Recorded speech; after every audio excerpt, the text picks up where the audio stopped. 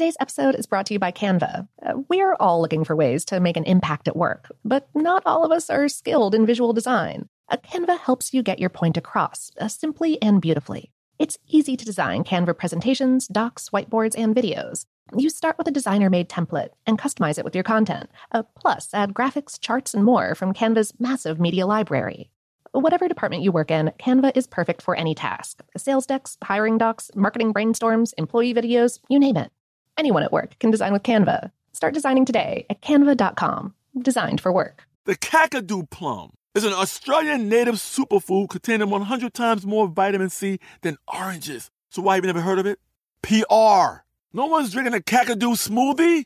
I'm JB Smoove, and that was a full episode of my new podcast, Straightforward, inspired by guaranteed straightforward pricing from AT&T Fiber. Get what you want without the complicated. AT&T Fiber, live like a gigillionaire. Available wherever you get your podcasts. Limited availability in select areas. Visit AT&T.com/hypergig for details. This episode is brought to you by Technically Speaking, an Intel podcast. When you think about the future, what kind of technology do you envision? Whatever the future holds, artificial intelligence will undoubtedly be at the heart of it all. Join Graham Class as he hosts Season 2 of Technically Speaking, an Intel podcast, and hears from the minds transforming healthcare, retail, entertainment, personal computing, and more with the help of AI. Tune in every other Tuesday and explore the latest technology that's changing our world today and creating a more accessible tomorrow. Listen to Technically Speaking, an Intel podcast on the iHeartRadio app, Apple Podcasts, or wherever you get your podcasts. The 2024 presidential campaign features two candidates who are very well known to Americans. And yet, there's complexity at every turn. Criminal trials for one of those candidates. Young voters who are angry. The Campaign Moment podcast from the Washington Post gives you what matters. I'm Aaron Blake, and I'm covering my 10th election cycle. My colleagues and I have insights that you won't find anywhere else. So follow The Campaign Moment right now, wherever you're listening. Okay, picture this. It's Friday afternoon when a thought hits you. I can spend another weekend doing the same old whatever, or I can hop into my all-new Hyundai Santa Fe and hit the road. With available H-Track all-wheel drive and 3-row seating, my whole family can head deep into the wild. Conquer the weekend in the all-new Hyundai Santa Fe. Visit HyundaiUSA.com or call 562-314-4603 for more details. Hyundai, there's joy in every journey.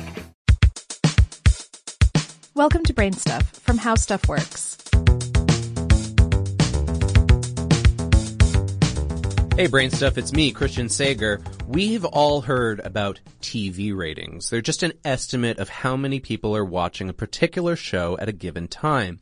And they are a big deal. As of 2010, people in the U.S. watched about 34 hours of TV each week.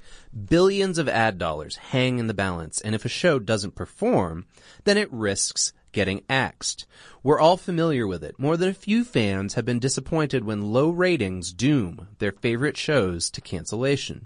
And without naming any names, it's fair to say that some viewers are surprised when shows they hate continue through season after season after season due to high ratings.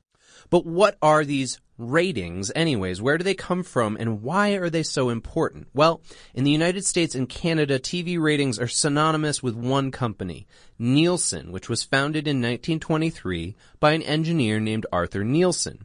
Originally, he wanted to sell engineering performance surveys, a way to measure the efficiency and quality of engineering operations. By 1932, Nielsen expanded, creating a retail index that tracked purchases in the food and drug markets. This was the first successful attempt to measure these markets on a wide scale, and by 1950, the company applied this technique to a little industry called television. Today, Nielsen measures the number of people watching television shows and makes its data available to cable networks, as well as advertisers and the media. The company uses a technique called statistical sampling to rate the shows. This is the same technique that pollsters use to predict the outcomes of elections. Nielsen creates a sample audience and counts how many people in that audience view each program. They extrapolate from the sample and estimate the number of viewers in the entire population watching the show. To find out who's watching what, the company gets thousands of households to become part of the representative sample for the national national ratings estimates. These participants are randomly selected, and they're paid a little bit, but not near enough to, quit their day jobs and watch TV full time. Every U.S. household with a TV theoretically has a chance to be a part of the sample, but the sample itself is not very large. I mean, that's just a few thousand households extrapolated to represent millions, right? Well, to make up for this, the company measures TVs, homes, programs, and people in a variety of ways. The data is broken down by demographic, type of stream, and so on. This representative sample is compared to the general population, and Nielsen also calls thousands of households to see if their TV sets are on and who is watching. But the phone survey could happen to anyone fitting the criteria, and it could also be a one-time thing.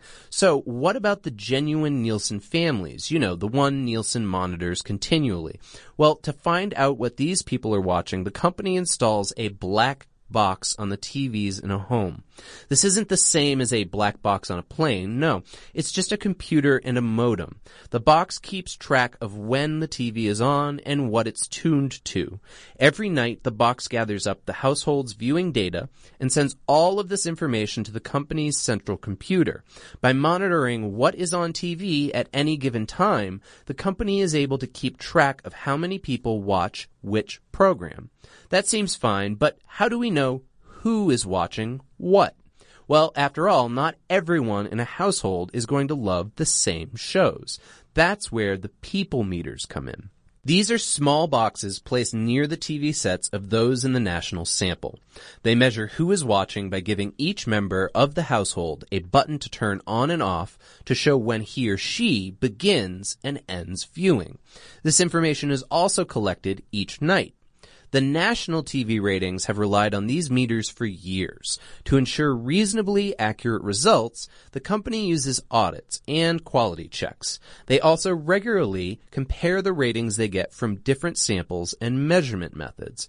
So, for example, a 1.0 Nielsen rating indicates that 1% of the 115.9 million estimated TV-watching households tuned into a program. The data is also broken off into different demographic ratings, the most important being people ages 18 to 34.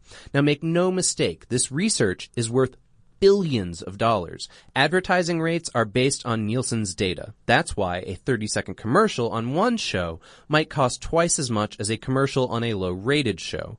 Programmers also use Nielsen's data to decide which shows to keep and which to cancel. A show that has several million viewers may seem popular to us, but a network may need millions more watching that program to make it a financial success. That's why some shows with loyal following still get canceled. Sorry, Firefly. And there's an elephant in the room here, too. The way people watch TV is changing. With DVRs, Netflix, and other streaming services, TV viewers are more likely to customize their viewing habits, watching stuff when they want to see it rather than when it happens to be on. Nielsen has ways of measuring some of this, but not all of it. As viewing habits continue to fragment across different platforms, advertisers, content creators, and audience members alike are right to ask how accurate these ratings actually are. Check out the Brainstuff channel on YouTube, and for more on this and thousands of other topics, visit howstuffworks.com.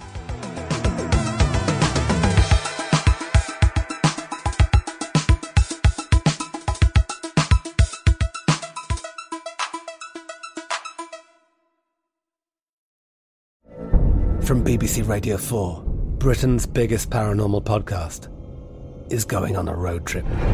I thought in that moment, oh my God, we've summoned something from this board. This is Uncanny USA. He says, somebody's in the house, and I screamed. Listen to Uncanny USA wherever you get your BBC podcasts, if you dare.